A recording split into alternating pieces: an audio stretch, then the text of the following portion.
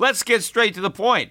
You want to grow your portfolio to deal with the rising cost of inflation, to pay off your debt or your mortgage, pretty much anything standing in the way of you and financial freedom, right? Well, with Yahoo Finance, you can get access to the news, data, and tools that you need in order to help you reach that financial freedom. And when it comes to your financial future, you think you've done it all. You've saved, you've researched, you've invested all that you can. And now you need to take those investments to the next level by using what every financial great uses. Yahoo Finance. For more than 25 years, Yahoo Finance has been the brand behind every great investor. They're the #1 finance destination, producing a holistic look at the financial news cycle, including breaking news, original perspectives, analyst ratings, independent research, customizable charts, and so much more. For comprehensive financial news and analysis, visit the brand behind every great investor, yahoofinance.com, the #1 financial destination. That's yahoofinance.com. You know how to book flights and hotels. All you're missing is a tool to plan the travel experiences you'll have once you arrive. That's why you need Viator. Book guided tours, excursions, and more in one place. There are over 300,000 travel experiences to choose from, so you can find something for everyone. And Viator offers free cancellation and 24/7 customer support for worry-free travel. Download the Viator app now and use code Viator10 for 10% off your first booking in the app. Find travel experiences for you. Do more with Viator. Today's podcast was recorded yesterday. If you want to listen to my podcasts commercial-free the day I record them, go to peterschiff.locals.com and sign up. It only costs $5 a month. The Peter Schiff Show. Today's podcast is sponsored by the Jeff Verdon Law Group. For more than 20 years, I've entrusted my personal estate planning and asset protection to the Jeffrey Verdon Law Group, and you should too. Go to jmvlaw.com and mention my name and get 50% off on your initial consultation. Friday the 13th did not turn out to be an unlucky day for the stock market. All of the major stock market averages enjoyed big rallies on Friday. Of course, these are the type of rallies that you expect to occur in bear markets. Sometimes during bear markets, investors panic to buy. They don't panic to sell until the end of the bear market. And despite the carnage, I have not really seen any indications of panic selling. I've seen more indications of panic buying, which in my mind indicates that there's still a lot of downside to go. Although the gains on Friday were not enough to turn the tide of red on the week, because the U.S. stock market index has finished another week in the red. This is the 6th consecutive losing week for stocks, the longest streak of weekly losses going all the way back to June of 2011. So better than 11 years ago before you can put together 6 consecutive weekly declines. We'll see if we can make it a 7th week next week, because despite this bounce, I think there's still a lot of downside left in the market. There was a lot of news early in the morning that helped set the tone for the rally. First of all, we got Elon Musk tweeting out that his deal to buy Twitter was on hold. Ironic that he would make that announcement on Twitter itself. And as soon as he tweeted about it, shares of Twitter plunged by 20%. Now, Twitter's shares were already trading at a pretty good discount to the supposed offer price, 54 and change, that Musk made for Twitter. So there was a lot of risk that the deal wasn't going to happen. I've been pointing that out, and you can tell by the discount, because there was a big arbitrage opportunity if you bought shares in the open market and then tendered them into the buyout. The risk, of course, was the deal didn't happen, and that risk was elevated on Friday morning when Musk tweeted that he was reconsidering the deal, and the stock price collapsed. Now, as soon as Twitter shares sold off, Tesla's shares spiked by about 5%. Of course, it's good news for Tesla. That is one of the reasons I didn't think Musk was going to buy Twitter, that he actually had any real intention of doing it, that he was having some fun, that he was bluffing. Maybe he was just trying to pump up the price of the shares he already owned so he can bail on at a profit. I just didn't think it made sense for him to A, pay that much for Twitter, and B, jeopardize Tesla, because if he has to margin his Tesla shares in order to overpay for Twitter, he is at risk of a margin call if the market melts down, which it could very easily do if you look at what's happening to so many other high multiple meme type stocks. The same thing could easily happen to Tesla. So when the news comes out that the deal might not happen, there's a relief rally in Tesla shares. And of course, Tesla shares have been beaten up pretty badly going into the session. And so there was probably some reason for the stock to bounce, maybe some shorts covered.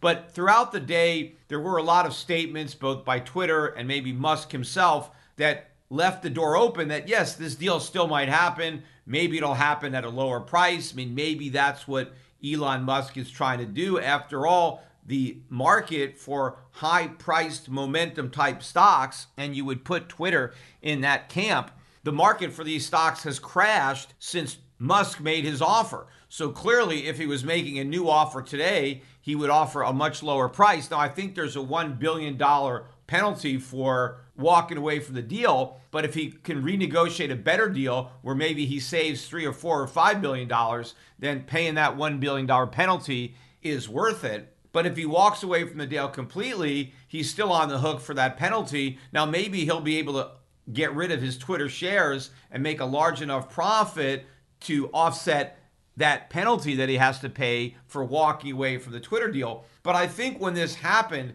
by lifting Tesla stock, that helped lift the share price of the ARK Innovation ETF. That thing ended up 11.8% on the day.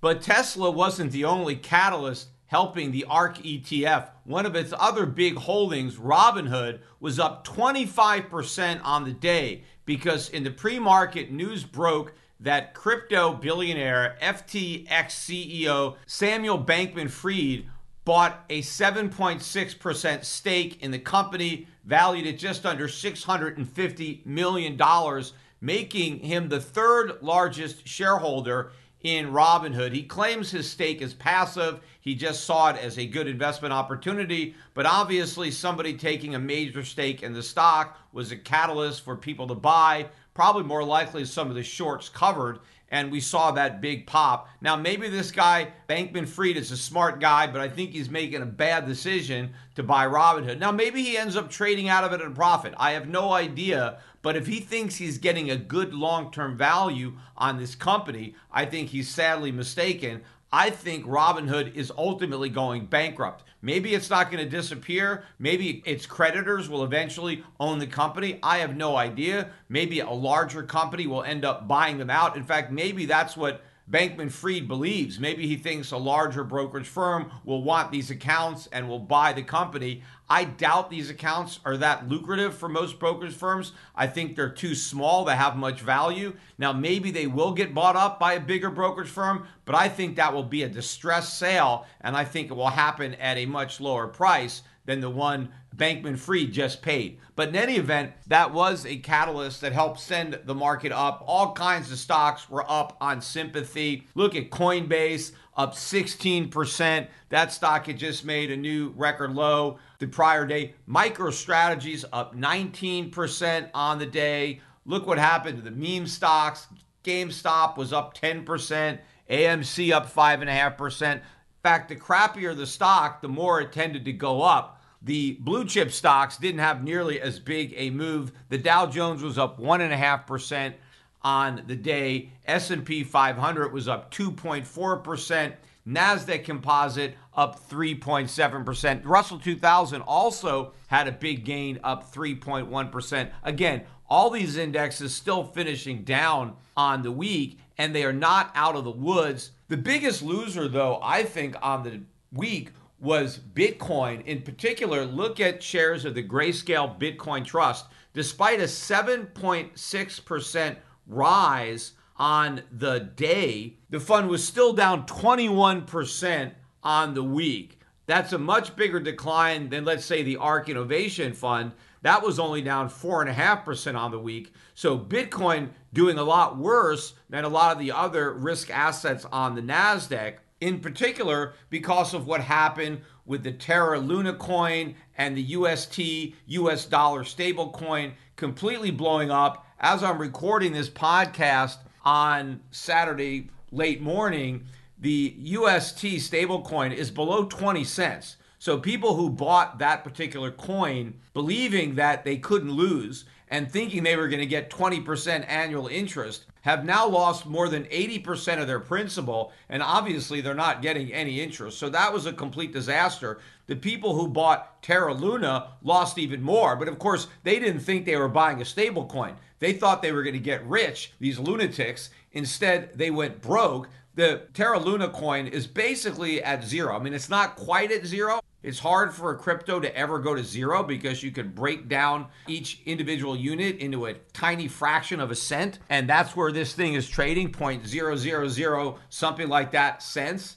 And so it's very volatile, and you can obviously make and lose a lot of money if you buy enough of these things. But eventually it is going to zero out. But this really highlights the risk inherent in these coins. But more importantly, look at how many people in the Bitcoin industry, crypto in general, were singing the praises of this company, its CEO, the founders, a lot of high profile people. Mike Novogratz, not only did his Galaxy Digital invest a lot of money, the guy tattooed the Nova symbol on his arm. That's how big a fanatic he was and how much he believed in this Terra Luna project and their stable coin. And the whole thing imploded. And the question people have to ask themselves is, if so many of the biggest people in crypto, supposedly the smartest people in that crypto room, if they couldn't see that this was a scam, what else are they wrong about? Because the very minute I heard about this,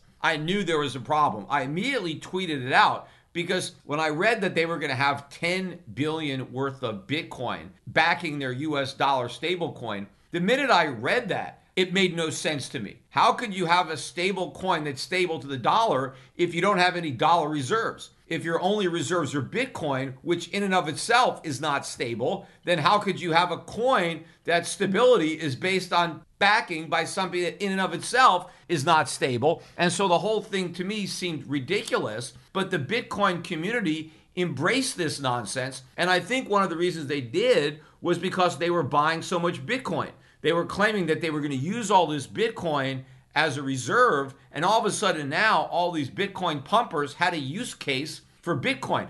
You see, Bitcoin can be used for something. It's going to be used as a reserve, just the way gold once was a reserve for fiat currencies. Bitcoin is going to be a reserve for digital currencies. And so the Bitcoin community really wanted to embrace this because they were getting all this money and then using it to buy up Bitcoin. The problem was the whole thing imploded so quickly because Bitcoin itself started to go down. But the other problem was the UST stablecoin was not just backed by Bitcoin, but also backed by these Luna tokens. And in order to defend the stability of UST, they had to keep creating more and more Luna and selling them into the market to buy up UST. And that immediately started a crash in Luna because the supply was exploding and the whole thing spiraled out of control and it just completely blew up. But this was an obvious accident waiting to happen. The only thing that surprises me is that this time it happened so quickly. The whole thing blew up in about a week's time. It wasn't that long ago where I first pointed out how ridiculous this thing was. Normally, when I predict something, it takes a long time for my predictions to come true. This is one of the quickest predictions that I've ever made as far as how quickly it came true. But you have all these people in Bitcoin now, they have a big credibility problem. Because if they didn't see this scam, what other scams are they not seeing? If the Terra Luna coin can go from $50 billion value to zero in a week, who's to say the same thing can't happen to Ether or the same thing can't happen to Bitcoin? There's really no difference. It's all about confidence. So people lost confidence in Luna. They just haven't lost confidence yet in Ether. They haven't lost confidence yet in Bitcoin.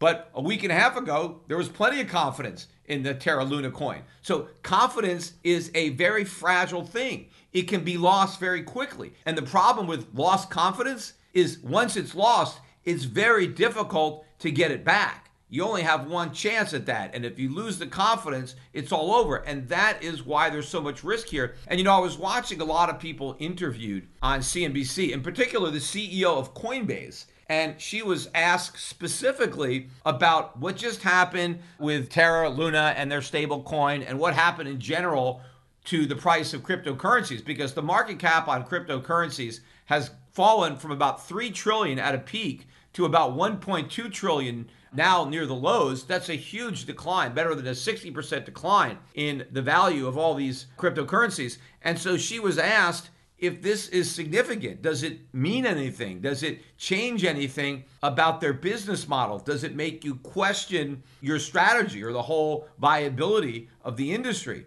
And basically, she said, no, this doesn't change anything. It doesn't mean anything that we've lost 60% of market cap. It doesn't matter that Bitcoin has fallen so much. In fact, on its lows on Thursday, Bitcoin got down to 25,400. It may have even dipped below 25,000 on certain exchanges. I was just watching on one exchange, and the low we hit was 25,400. Now, we've recovered since then. We actually moved back above 30,000 on Friday, almost to 31,000. And a lot of people were very happy to see that because they thought that meant the bottom was in. I didn't think it meant that at all. In fact, as I'm recording this, we're closer to 29,000 than we are to 30,000.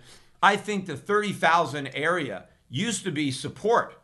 Now it's resistance. So it doesn't matter if Bitcoin can peek its head back above 30,000 or even go to 31 or 32,000. I think that area is now massive overhead resistance. The new support is around 25,000, which was established on Thursday, but that's not solid support. That's just the next target for Bitcoin. Now, it's possible we could be range bound in Bitcoin between about 25,000 on the low side and maybe 31,000 on the high side. We may be trapped in that trading range before the next leg down. But we still haven't had a brutal leg down. We still haven't had any capitulation that would make me think we've seen a short-term bottom in Bitcoin. Now, we're never going to see a long-term bottom until we zero out, but we can certainly see a short-term bottom that might give way to a larger rally. But I think we have to flush out all of the margin owners of Bitcoin, all the people who have borrowed money against their Bitcoin. I think they need to get flushed out, which is why I think we need to drop below 10,000.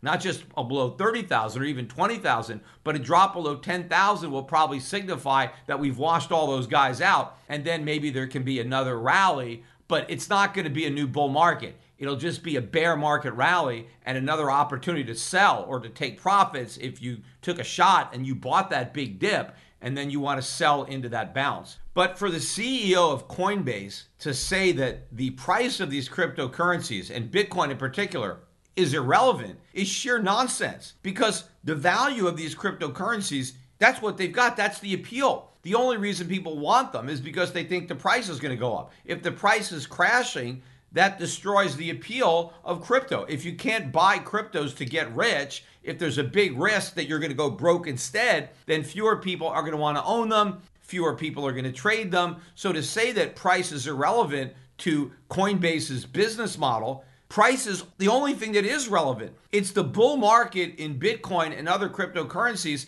that is generating all the interest to trade them. You take away that bull market, you take away the expectation of riches, people thinking that it's just a moonshot and it's only going to go up.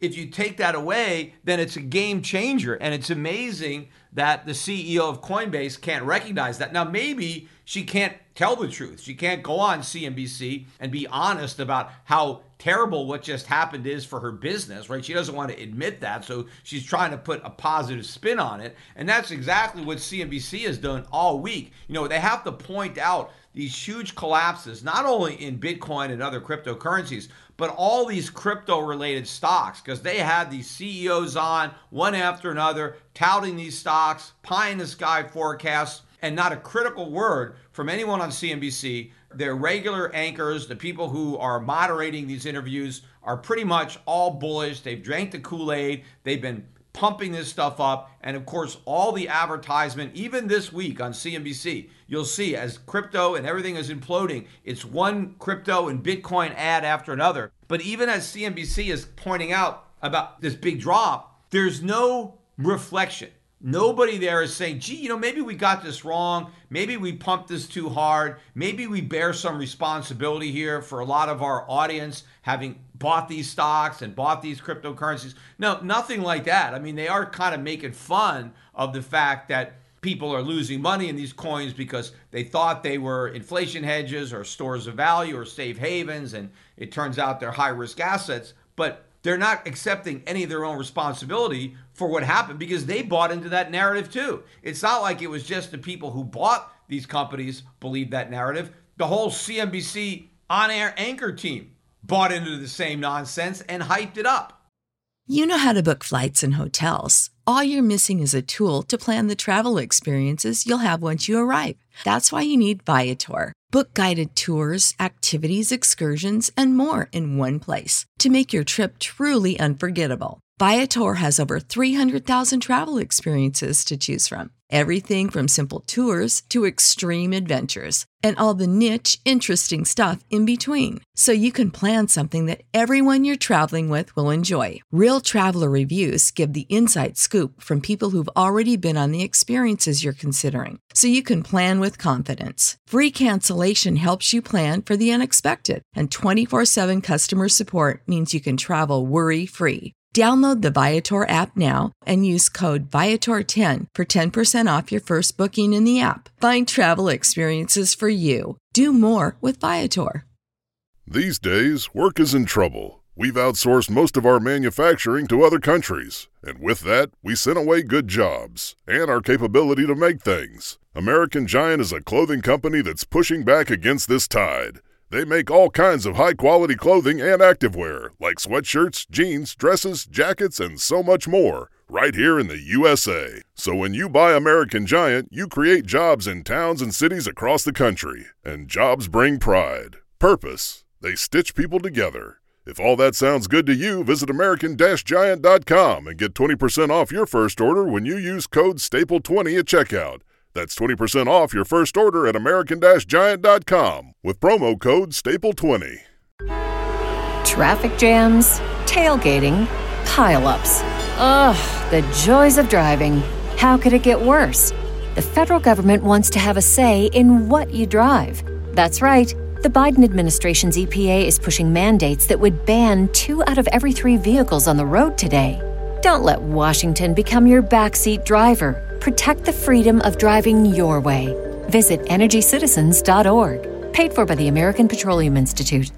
Now, I know a lot of people are probably thinking, Peter, how could you be beating up on Bitcoin and all these crypto stocks so much while ignoring what's happening to gold and gold and silver mining stocks? After all, they're getting killed too, and they are. And I acknowledge that. And I did not expect this type of collapse in these stocks, although I knew it was possible. Every time I talk to people about investing in gold and silver mining stocks, I always talk about how risky the investments are and that people should only buy these stocks if they are comfortable with that risk. Now, I think long-term, the upside potential is enormous, regardless of the short-term downside risk that we've now experienced or that we are experiencing. Gold and silver stocks did bounce on Friday along with everything else. I don't know if there's any real significance of that other than it being an oversold bounce, just like a lot of other stocks. The GDX was up 2.3% on Friday. The GDXJ was up 3.9%, but both of those indexes got clobbered on the week. GDX down 9.8% on the week. GDXJ down 10.5% on the week. Yes, not as bad as the Grayscale Bitcoin Trust, but a lot worse than a lot of the tech stocks. And the frustrating part about what's going on with the gold and silver stocks, and by the way, gold was down again on Friday. It didn't even rally. Gold dropped another $9, so it's at $18.13. This is the lowest it's closed in some time. Pretty much all of gold's 2022 gains have now been surrendered. Now, gold's doing a lot better than the stock market in 2022, but it was doing a lot better a week ago, and it surrendered a lot of those gains. Silver managed a 46-cent rise, so that was a pretty big jump, but silver has been beaten up more than gold. It closed the week at $21.11. But the frustrating part about all of this, and I know it's going to be frustrating for other people too who own these stocks. When I was buying a lot of these gold and silver stocks years ago, And I bought a lot more during the early days of COVID when they were really giving these stocks away. And most of these stocks are still nowhere near those lows, although some of these silver stocks are getting pretty damn close to their March 2020 lows. But the reason I was buying these stocks is I was convinced the market was wrong about inflation, that it wasn't deflation, but inflation, that COVID wasn't a deflationary event, but an inflationary event, not by its nature, but based on the way we responded to it by showering the country with stimulus money, running this QE program, while at the same time telling people to stop working. I knew it was the most toxic combination of an inflationary, monetary, and fiscal policy I had ever seen. And so I wanted to own something that I thought would do very well when everybody was surprised by how much inflation there was. Well, I got that part right. Inflation did shock the hell out of everybody. The numbers are far higher than anybody could have believed. I'm certainly vindicated on the fact that it's not transitory. I said the Fed was lying when it first claimed it was transitory. In fact, I have proof that before they even came up with a transitory excuse, I was predicting that when inflation initially reared its head, first it would be dismissed, and then they would claim it would be transitory. And so all this has come true. But what the markets still don't get is the Fed's not really going to fight inflation. I mean, it's pretending it's going to fight inflation, and that is the problem. Because all the people who were surprised by inflation they didn't expect now expect the Fed to get rid of it. And the reason they're dumping gold and silver, and in particular these gold and silver mining stocks, it's not because they fear the inflation. They think the inflation is in the past. What they fear is this future inflation fight. The Fed is going to have this epic battle against inflation. Why do they think that? Well, because the Fed is saying that. The Fed is prepared to do whatever it takes, so it says, to bring inflation back down to 2%. And because the markets believe the Fed, they are selling these gold and silver stocks because they know it's going to take a really tight monetary policy to bring this inflation rate back down to 2%. And so the tighter they perceive future monetary policy is going to get, the more problematic everybody believes that's going to be for gold and silver, and they're selling these gold and silver stocks. What they still don't seem to understand is that even if the Fed does what it claims it's going to do with raising rates and quantitative tightening, it's still not nearly enough to bring inflation back down to 2%. In fact, it's barely going to reduce the upward trajectory, let alone bring it all the way back down to 2%. And if the Fed actually tried to get inflation back down to 2%, it would not only send the economy into recession, but it would create a financial crisis worse than 2008. The markets still don't get that. I don't know why they can't think that far ahead. All they can see is the Fed is claiming it's going to fight inflation and it's going to jack up interest rates. And so for some reason, they believe that this is going to succeed. They don't recognize that the only reason the Fed is pretending that it's going to fight inflation is because A, it doesn't think it's going to have to really fight it. It thinks it's just by pretending that that's going to do most of the work. But also, they assume the U.S. economy is so strong that any rate hikes that they're forced to deliver, well, the markets will just shrug them off because the economy can take it because it's so super strong, when in fact we may already be in recession.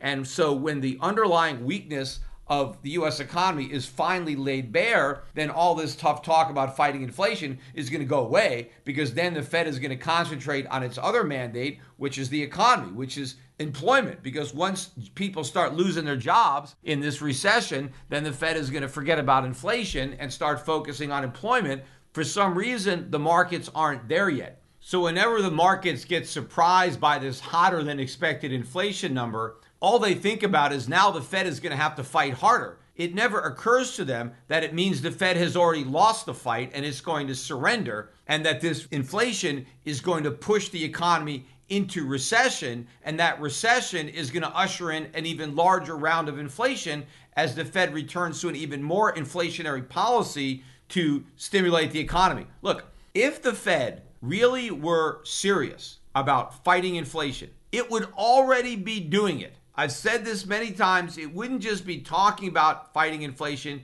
It would be fighting it right now. Look at the balance sheet numbers that came out on Thursday. The balance sheet expanded by another 2%. Now, if the Fed has acknowledged that the balance sheet is already too big and it needs to be reduced, Why are they still making it bigger? Yes, technically they're not going to start quantitative tightening until June, but here we are in May and the balance sheet is still expanding. All of these FOMC board members will acknowledge that we have a real inflation problem, and they are going to work diligently and aggressively to bring inflation under control. It's an emergency. We have an inflation emergency and the Fed needs to act. Well, if so, why are they dragging their feet? Why are they acting so slowly? Why wait? Just shrink the balance sheet right now. In fact, interest rates are still below 1%. If you think interest rates should be 2 or 3%, and you recognize that you're behind the curve and that you're too low because you underestimated inflation. The Fed went all these months believing inflation was transitory, and because they thought it was transitory, they left interest rates at zero. Well, by the time they found out they were wrong, they also knew that interest rates were much too low. So why not immediately adjust them? Why do they have to move in 50 basis point increments, and why do they have to space out their rate hikes by 6 weeks? If you think interest rates should be 3% and they're 1%, what's stopping you from immediately going from 1% to 3%? There's no rules that say you can't do that. In fact, look at how the Fed reacted to the COVID emergency. The Fed initially cut interest rates by 50 basis points. They went from 1.5% to 1%. Now, 12 days later, they didn't wait for a meeting. They immediately slashed interest rates again from 1% all the way to zero. So they went 100 basis points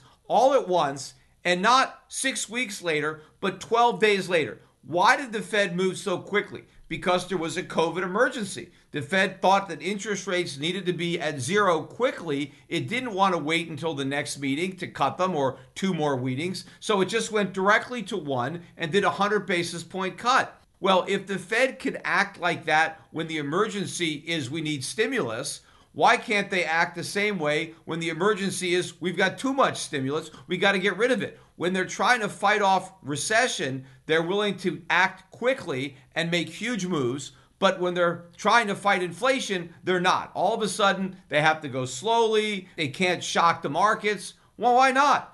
Maybe the markets need shocking. If interest rates are too low, the longer they're left too low, the more damage they do. Look what happened with QE. When the Federal Reserve cut interest rates from 1% to zero, it immediately launched a massive QE program that started right away. They didn't say, hey, we're going to phase it in, we're going to start in a couple of months. No, they went and they just immediately started doing it. So when it comes time to liquor up the punch bowl, yeah, they're there with a big truck dumping all kinds of alcohol into that punch bowl. When it comes to removing that punch bowl, they're very slow. They're very reluctant. Maybe they're slowly draining some of the alcohol out of the punch bowl, but they're still leaving a lot of it in there. The fact of the matter is, you got to look at what the Fed is doing, not what the Fed is saying. They have to talk tough. And remember, I've talked about this. It's the opposite of the Teddy Roosevelt strategy. They don't have a stick. They can't really fight inflation. So they have to talk tough as if they're going to fight it because they're hoping their tough talk will do the fighting for them. And they won't have to reveal the fact that they don't really have a stick. Yes, they may be able to get a couple of more small rate hikes under their belt before the entire economy implodes. But you know what? They're not going to admit that it was their rate hikes that did it. They're going to come up with something else to blame the next recession on. They're not going to accept responsibility. They're not going to say we had a bubble economy and that economy couldn't survive without the air. They're going to come up with another excuse. Just like they're blaming inflation on Putin or on COVID, they're going to blame this next recession on something else. What? I don't know. Just whatever happens to be convenient. Something is going to happen. They're always going to have an excuse, and everybody always seems willing to accept whatever excuse they come up with because it's better than having to accept reality. That's one thing nobody wants to acknowledge.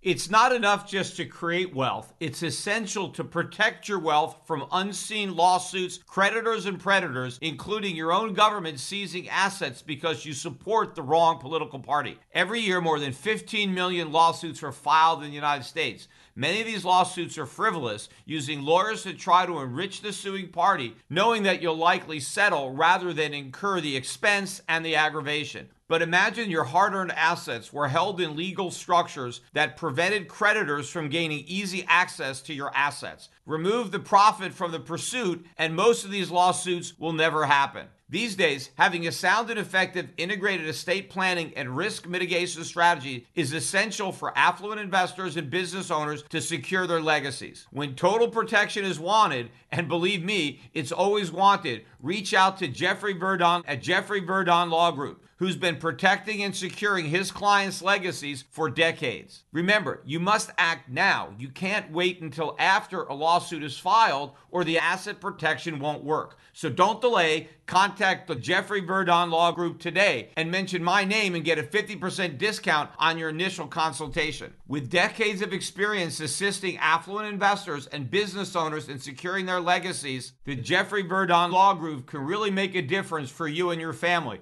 That's why I've been working with Jeff myself for years. When combining integrated estate planning with asset protection, affluent investors and business owners can install effective firewall protection against future what-ifs. In particular, Jeff Verdon helped me set up a trust structure where everything in the trust is completely exempt from the estate tax. So no matter how much money is there, all of it goes to my heirs and none of it goes to the government. So contact the Jeff Verdon Law Firm now and mention my name to get a 50% discount on your initial consultation. That's jmvlaw.com.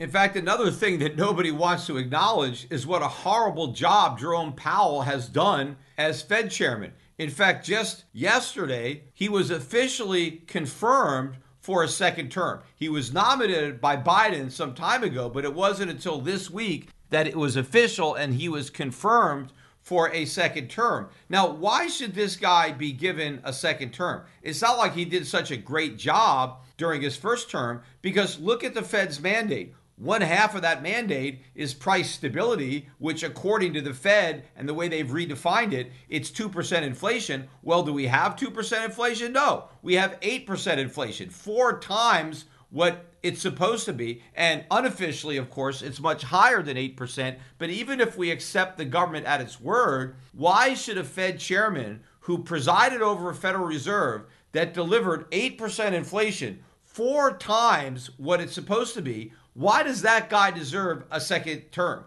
I mean, can't we find somebody better who didn't do such a bad job, especially in the light of the fact that Powell was so certain that it was transitory? So if Powell was so certain that inflation was transitory, doesn't that tell you he's incompetent? Because there were other people who saw this thing coming. Other people knew it wasn't transitory. Maybe we can get one of those guys to be Fed chairman. Why should we have someone who's chairing the Federal Reserve who's so clueless, so oblivious to all these warning signs of inflation, yet we're nominating him again for a second term, despite the fact that his first term was a disaster? Now, maybe one of the reasons that it's not that big a deal is because if they didn't renominate Powell, well, they would have put somebody else in who would have done just as bad a job. It's not like there were all these good candidates that they had to consider. So if they didn't reappoint Powell, they would have appointed somebody else equally as incompetent, because all of the people who are actually competent enough to chair the Federal Reserve are never going to even be considered for the position. So it's simply a question of which incompetent person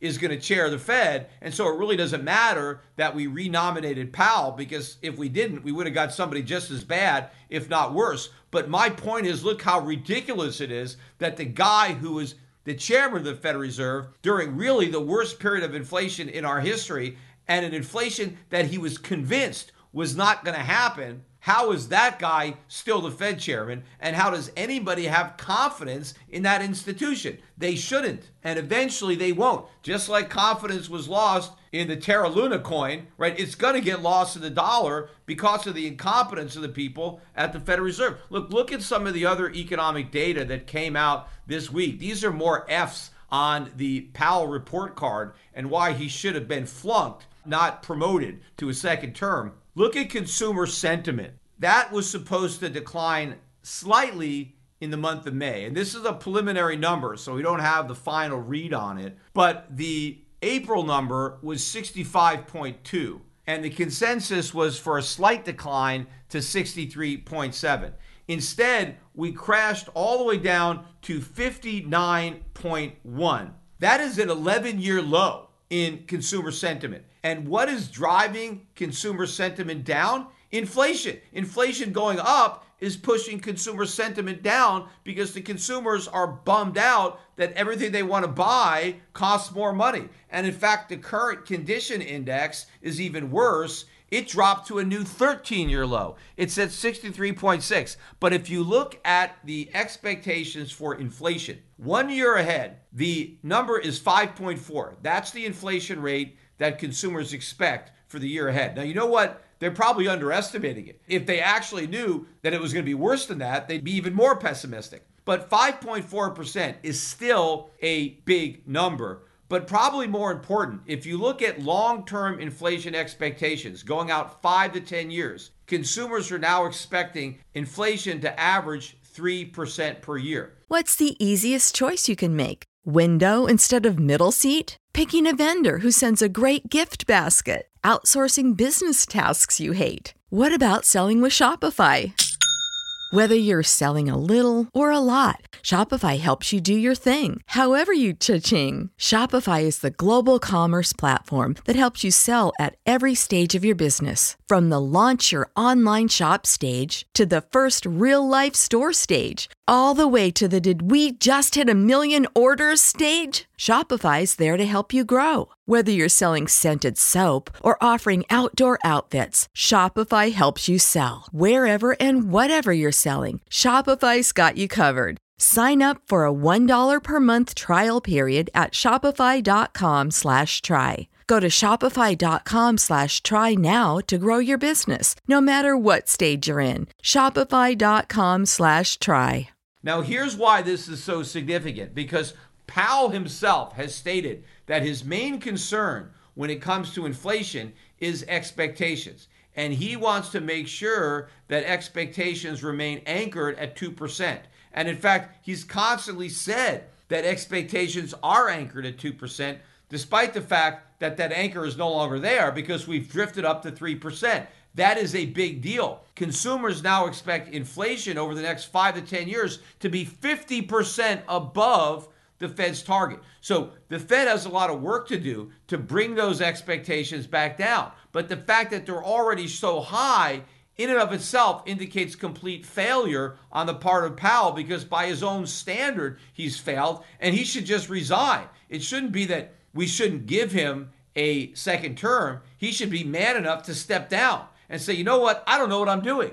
I failed miserably. Let me just step down and go home. Maybe you guys can appoint somebody who's actually competent, who knows something about what they're doing, because I clearly don't, because I got everything so wrong. But no, he's not going to say that. And again, maybe because he knows that his successor, whoever that's going to be, could be even more incompetent, and knowing Joe Biden, because the only person that's going to be there is somebody that Joe Biden picks. And whoever Joe Biden picks is probably going to be even worse than Powell, so it's just as well he's still there. Plus, on the day that we got the news that Powell was officially appointed to a second term, we also got the bad news on producer prices. That number again came out a bit hotter than expected, mainly because of the upward revisions to the prior month. So the March PPI was initially reported at up 1.4%, and that was revised to up 1.6%. So the April number, which was supposed to be up 0.5, that came in at up 0.5, but it rose from a higher level, which means the year-over-year increase was worse than expected. It was supposed to be 10.7, and instead it was 11. Now, the prior month, March, which was at a record 11.2, going back to I forget when, but that record was now increased to 11.5% year-over-year increase in the producer prices in March. Now, if you take out food and energy, we were actually a little bit better than estimates. They were looking for up 0.6 and we were up 0.4, but we lost that in the revisions because the March month, which were originally reported as up 1, was reported as up 1.2. So the 2 months combined were a push, but the year-over-year core did manage to improve slightly from up 9.2% in March to only being up 8.8%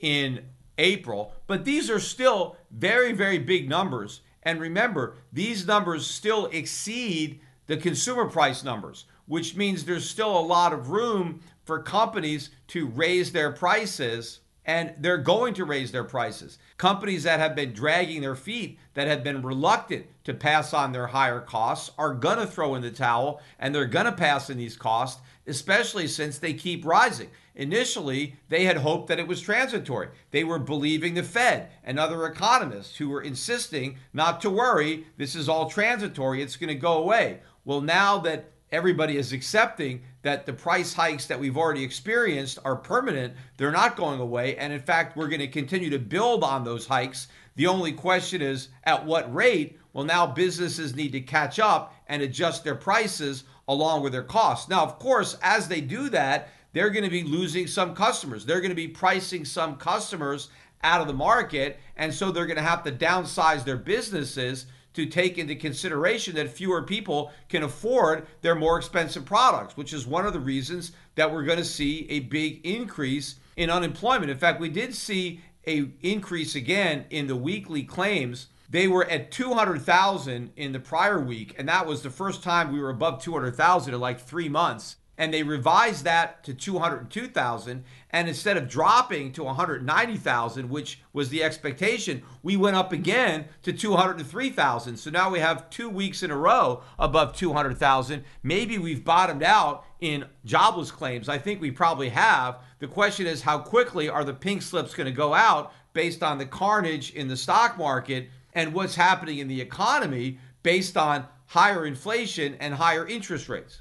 In fact, we got the import-export prices again, and this time they actually came out slightly lower than expected. But to me, what's more important is the actual level, not whether or not we exceeded or fell short of expectations, because the increase for the month for import prices was supposed to be 0.6, and instead prices were flat, although the prior month the 2.6% gain was revised up to 2.9. Now, one of the reasons that we might have caught a break on imports was the strong dollar. We had a big increase in the dollar, and that should have made our imports less expensive. That's just not going to be something that we're going to be able to count on to be repeated every month. But if you look at our export prices, they were supposed to be up by 1%, and instead they were up by 0.6%, so not quite as big an increase in the export prices. In fact, the previous month was reduced from up 4.5% in March, which was a huge number, to up a slightly less huge number of 4.1%. But it's the year-over-year numbers that are more alarming, because import prices are up 12% year-over-year. Yes, that's better than the 13% year-over-year increase we had in March, which was an upward revision from what we were originally told. And our export prices are up 18% year over year. They were supposed to be up 19.2. So we didn't quite live up to that expectation, but 18% year over year is still a huge increase in 1 year for prices. In fact, in March, the initial estimate of an 18.8% year-over-year increase was slightly reduced to 18.6, but these are still huge numbers, whether it's 18% or 18.6%. These numbers dwarf the official numbers on the CPI. And as I've been saying, I think the import and export prices are a far more realistic assessment of what's actually happening to prices in the United States than the official CPI. And that's because these prices are not doctored. They're not adjusted. They're not subject to hedonics or substitution. The prices are the prices. All they're doing is looking at what we're actually importing and what we're actually exporting, and they're comparing the price. That's it. They're not monkeying around with the basket and trying to figure out what was bought and what wasn't, what has higher quality, what doesn't. It's just an honest read on what prices are. And I think this is far more reflective of what's happening in the real economy. That's why inflation is such a huge issue. That's why you have consumer confidence plunging. That's why Biden's poll numbers are so low, because this is a massive surge in consumer prices, which means there is a collapse in people's real wages, in people's standard of living. That is why savings have plunged. That is why credit card debt has exploded to record highs. And again, in an inflation fight, that can't happen. Inflation is an increase in the supply of money and credit, and both money and credit are still surging. Despite the Fed's rate hikes, consumers are borrowing more, not less. So we're not going to have a successful fight against inflation until the Fed stops consumers from borrowing. But that's not going to happen because the only reason consumers can spend is because they can borrow. And if you built an entire economy on spending borrowed money, how are you going to take away the source of that borrowed money? How are you going to deny the ability of consumers to go deeper into debt and assume that we're not going to have a recession when the whole economy is built on debt-financed consumption? And it's not just the consumer that's spending borrowed money, it's the government that's spending borrowed money. In fact, the government continues to borrow and spend money. Look, there's a new bill that's held up in the Senate now by Rand Paul, who's one of the few guys in the Senate willing to speak up, but there's a $40 billion aid package for the Ukraine. Now, where's this $40 billion going to come from? Is anybody in Congress talking about what taxes they're going to raise so that we can come up with $40 billion to give to the Ukrainians? Or, hey, maybe we should cut back on some other government spending so we can make some funds available because this is a worthy cause. We need to give $40 billion to the Ukraine, so we have to figure out how to save $40 billion someplace else. No, nobody is talking about where the money is going to come from. Everybody just wants to spend it. Well, where's it going to come from? More debt. Well, we're trying to fight inflation. Every member of the Congress admits that there's too much inflation and we have to fight it. You don't fight inflation by running bigger deficits. The government needs to cut government spending, not come up with more aid packages and expect the Federal Reserve to create the money because the Fed is supposedly fighting inflation too. Even Rand Paul is pointing this out. Where is this money going to come from? We already have massive deficits. We can't just borrow $40 billion from China. They don't want to lend us any more money. We can't borrow it from the Fed because they're claiming they want to shrink their balance sheet. But will they actually do it? Because who's going to buy these bonds? You know, the bond market got clobbered on Friday, but we still had a gain on the week for bonds. Yields fell on the week. There was a little bit of a reprieve there in the bond market. I think all of this negative economic news, the carnage in the stock market, I think all of that worked to the benefit of bonds, but just temporarily. I think this bear market is going to continue. It's going to be brutal for the bond market. I don't think we're anywhere near a bottom. In fact, one of the reasons bonds were so weak on Friday was because crude oil was so strong. It moved up about $4 a barrel. It closed at 108.43. It was down about $1 on the week, but still, oil held up a lot better than stocks, and the chart looks incredibly strong for oil.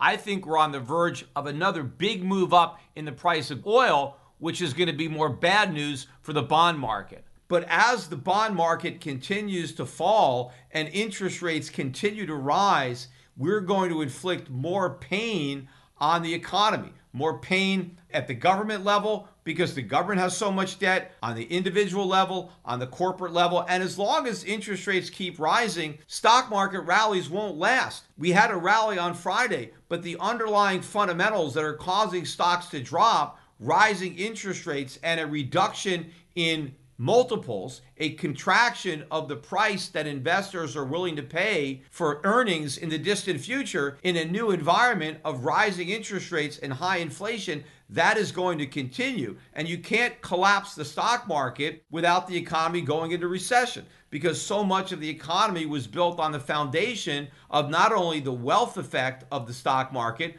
but the employment effect. The fact that so many money-losing companies were able to hire workers even though they're not making any money to pay them. The reason they're able to hire workers is because all the cheap money that was sloshing around ended up in their coffers because investors were directing that money to these companies, malinvestments, because they thought they were going to get rich on a stock price going up. And so in the process, all these non-viable jobs got created. Well, a lot of those jobs are about to be lost. They never should have been created in the first place. But once they're lost, there is no job that's going to immediately take their place given what's going on in the economy. And the Fed is going to be staring not just at a recession, but a depression and the prospect of an even worse financial crisis in 2008. Does anybody really think in that environment the Fed is really going to be talking tough about fighting inflation when as far as it's concerned and everybody else in Washington is concerned, it's got a much bigger problem on its hands, and it's willing to accept inflation as a trade-off to trying to solve the more important problem of a collapsing economy and fending off another financial crisis. And again, as I said in my last podcast, Powell doesn't admire Paul Volcker because he had the courage to do what's right. He just admires him because he had the courage to do what he believed in. And I don't think Jerome Powell has the same set of core beliefs as Paul Volcker.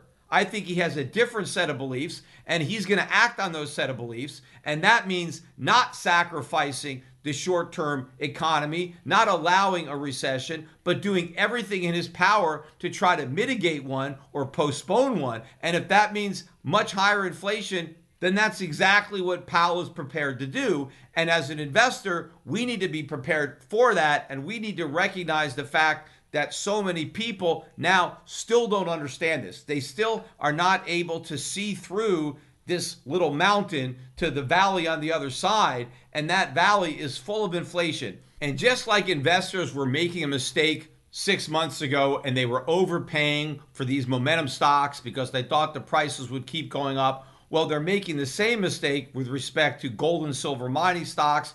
They're selling them when they should be buying them, just like they should have been selling these momentum stocks and these tech stocks last year. Instead, they bought them. They're making the same mistake because they still can't see into the future. They're still focused on a narrow window of what's going on without being able to process what comes next or connect these dots. So that just creates an opportunity. A lot of people had an opportunity to unload their tech stocks and their meme stocks and their cryptocurrencies because the consensus was that these prices would keep going up. Well, now you have the opportunity to buy what a lot of other people are selling. All the people who were surprised by inflation, who didn't think inflation was coming, who now think that if the Fed is going to be able to get rid of it, they're wrong again. They were wrong in not recognizing the threat of inflation, and now they're wrong to accept the Fed's BS that it's able to combat it. It's not, but that does give people who don't own these stocks and gold and silver an opportunity. So if you're not holding enough gold and silver, you want more gold and physical gold and silver, contact Shift Gold, buy these coins, gold and silver coins, while they're still available, while they're on sale. And if you are willing to do something more speculative than just own real money and hold on to it, if you're willing to own these mining companies, there is tremendous leverage to the price of gold in these mining stocks. And if I'm right that inflation is here to stay and the Fed is not going to win the war on inflation, that it's already lost that war and soon it's going to surrender, and everybody who thinks the Fed is going to win is going to recognize their loss, you can't wait for that to happen, because if that does happen, these stocks will have already gone ballistic. So while everybody else is still in the dark and we can see the light, you can buy those stocks. Now, again, I think the best way to do it is through my diversified portfolios. I have a gold fund that people can buy, the Euro Pacific Gold Fund. You can look at the Euro Pacific website, EPACfunds.com, EPACfunds.com, and you can read about the gold fund. People can buy my gold fund. It's on platforms at all the major discount brokerage firms, Schwab and Fidelity. You can also talk to my representatives, the guys that work at Euro Pacific Capital, Europac.com, or you can talk directly with people at my asset management company here in Puerto Rico and get information on my mutual funds. You can buy my mutual funds. If you have a larger portfolio, we manage individual separate accounts in the gold and silver mining space. Those separately managed accounts are managed by Adrian Day. I don't manage them personally. I hired Adrian Day to do it because he's been doing this for 40 years and he's been doing it better than anybody else. He's got the best track record in the business. He knows what he's doing, in particular when it comes to these junior mining stocks, because this is where the most explosive gains could be, but it's also where the biggest losses could be if you get it wrong. And again, these are highly speculative stocks, so you don't even want to get into the mining space unless you're doing it with spec money. You have to accept the fact that if I'm wrong, you could end up with substantial losses. But I'm buying these stocks myself, and I'm recommending that people who are willing to speculate buy them because I expect huge profits. Just because I expect them to happen doesn't mean they will happen, but it's my sincere belief that the upside potential is enormous. And so in my mind, that potential dwarfs the downside risk. And I am all over these stocks, and I've even bought more myself this last week in this decline. And if the stocks continue to go down, I will keep buying more. My conviction is not altered at all based on the fact that other people are making mistakes. In fact, other people making mistakes just emboldens me in the belief that I'm doing it right. Now, I'm not on margin. I'm not going to get forced out of my positions. So all of this is noise or a buying opportunity. And I know from the past how quickly these stocks can turn around. Go back to the lows of March of 2020. Gold stocks went down more than the S&P, but look how quickly they rallied, much faster and a much bigger move up than the S&P. So these stocks can turn very, very quickly, which is why it's better to buy them on the way down, because sometimes it's very scary to buy them on the way up.